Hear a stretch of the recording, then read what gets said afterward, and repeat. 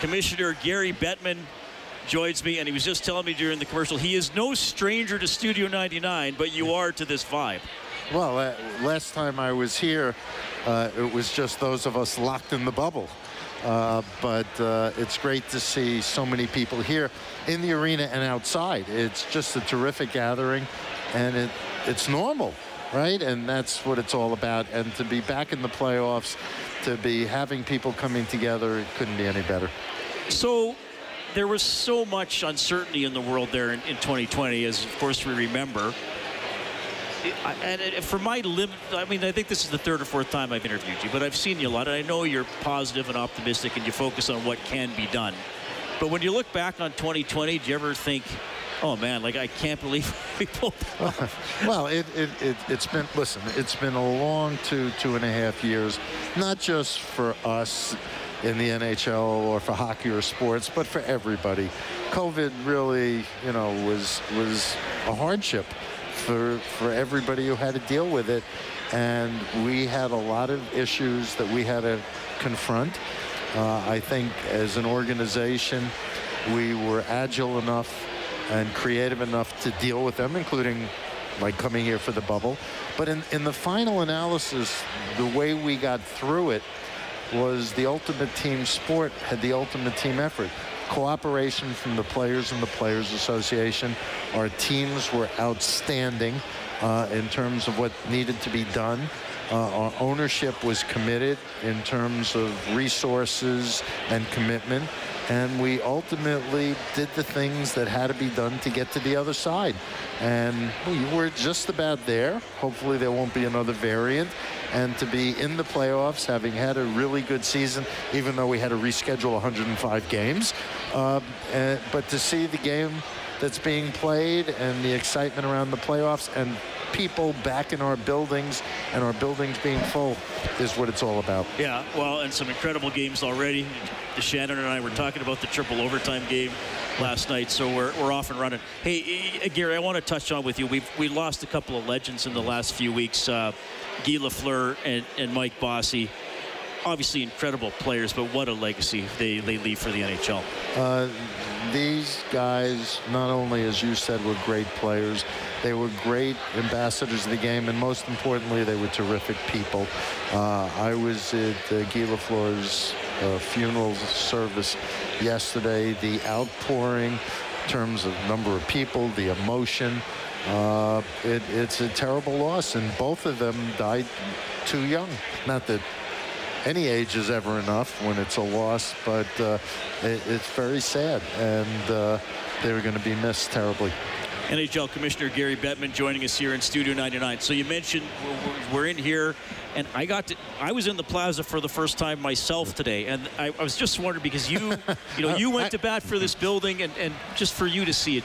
Well, remember, I spent 3 weeks here and didn't leave, but to see the Ice District, to see what it's done for Edmonton, and I think it's an important part of the post-COVID revival.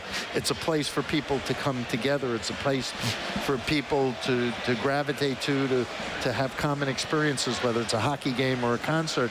It's an economic engine for the downtown area. Mayor Mandel and Daryl Cates had a vision, and this vision is being fulfilled by this amazing arena and the buildings that have been built around it, and the yard. I mean, I spent a lot of nights in there. We had somebody who used to build the bonfire that we would sit around and have a couple of beers every night. There was a Tim Hortons truck there. I mean, but to see it in its rightful use is just sensational. And as I said, Studio 99 wasn't this crowded when we were all in the bubble. Yeah, this is much better for sure. So, you know, sometimes we in the media, we get ahead of ourselves, but I want to ask, are we slated to get an all-star game and or a draft in Edmonton soon? We should be bringing our major events here, including the draft and the all-star game. With the interruption from COVID, I don't have a timetable, but this is a place where we want to bring the league's events. Okay. And it'll happen. I just can't tell you when right now. Fair enough. And I hate to get all newsy with you, but we got a chance to talk here. You were just in Calgary. What's the situation with their building? Are you concerned about anything? Well, they need a new building. There's no question about it. it. And my hope is that they get what they need. And it's not just the team. The city needs it, you know, for family shows, for concerts. It's part of the infrastructure and the quality of life in any city. And in its prime, the Saddle Dome was an amazing building, but it's far from its prime. There's nothing going on right this second to report on, but my hope is that the city can figure out a way to get this done. See, I think to do your job, you just got to be the most patient guy in the world, don't you? You have to listen. You have to do your homework. You have to be sensitive to people's needs. And you have to be a little thick-skinned because people aren't always going to agree with you. And that's why you've got to do what you think is right, even if it's not always the popular decision. Okay, so let me, and again, I got to be a little newsy here. I just look at the Coyotes, and you and I have talked about that before, and I look at that rink, and Gary, I hate to say this because I'm going to be a little bit negative, but I look at that rink at Arizona State, and I think to myself, that's not an NHL arena to me. So how is that going to work to you? Well, first of all, it's temporary. Okay. And the building in Glendale doesn't work. The Coyotes know they need a new arena. By the way, Phoenix, Valley of the Sun is a terrific market. There's a lot of hockey being played at all levels. A guy named Austin Matthews actually came out of there, and who says if the Coyotes weren't there, he never would have played hockey. But putting all that aside, and they're great fans there, but the building in Glendale's in the wrong place. You can't get there during the week. It takes an hour and a half, 2 hours from where most fans are. And the city of Glendale basically said, your lease is expiring. Either sign a 20-year lease or get out. Okay, the Phoenix Suns aren't prepared to share, even on a temporary basis, their arena with the Coyotes. And so the choice is, as they're trying to build a new arena on the east side of the Valley of the Sun, they need some place to be on a temporary basis. And they'll do just fine. It'll be a fun, intimate experience. It's not the first time we've played in a small facility pending the building of a bigger facility. In fact, when the Flames first moved to Calgary, they played in now I know that was a while ago. It's temporary, and it'll be fine, and it'll create a unique, fun experience for the couple of years that they're there. The Calgary Corral, yes. Yes, I'm glad you referenced that. You're coming up on 30 years in February as commissioner of the NHL. Yikes. You know, Shannon's on the show before every game. Right. So he said, well, I've seen Gary play golf, so I don't encourage him to start golfing more. Well, he's right. But do you think about your legacy or when you want to go into the next phase of your life or anything like that? No, I love what I'm doing. It's an honor and a privilege to do it. I actually have more fun doing this than playing golf. And, you know, as long as I feel physically and mentally good, as I do, as long as the owners think I'm doing the type of job they want me to be doing, then I'll keep doing this.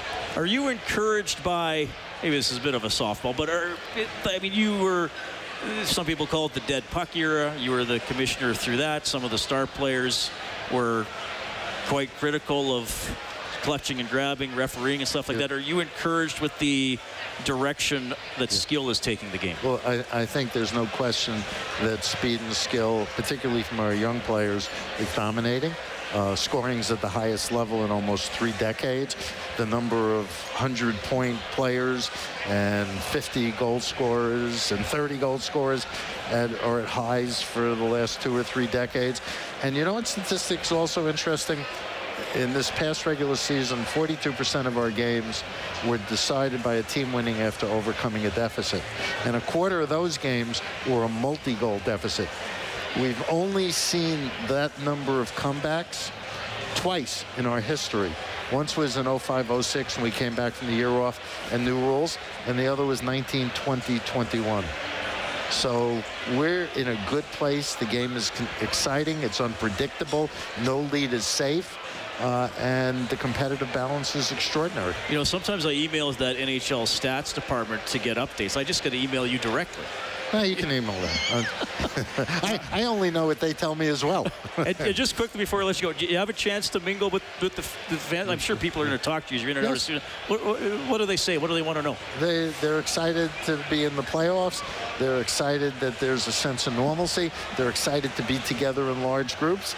This is life as we remember it pre-COVID, and it's sensational to have it back. Gary, thanks for dropping by. It's always a pleasure to chat. Thanks for the update on some of the stories going around the league as well. And enjoy Edmonton tonight. Great to be with you. Great to be here. Thanks. That is NHL Commissioner Gary Bettman on the City Ford Face-Off Show.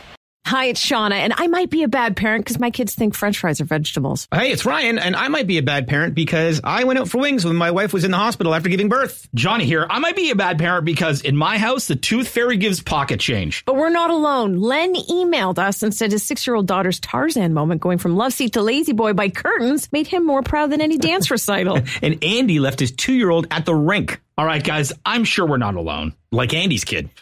For stories and confessions like this, make sure you check out our podcast. It's called Bad Parents, and it's available wherever you get your podcasts. I left a glove at the rink.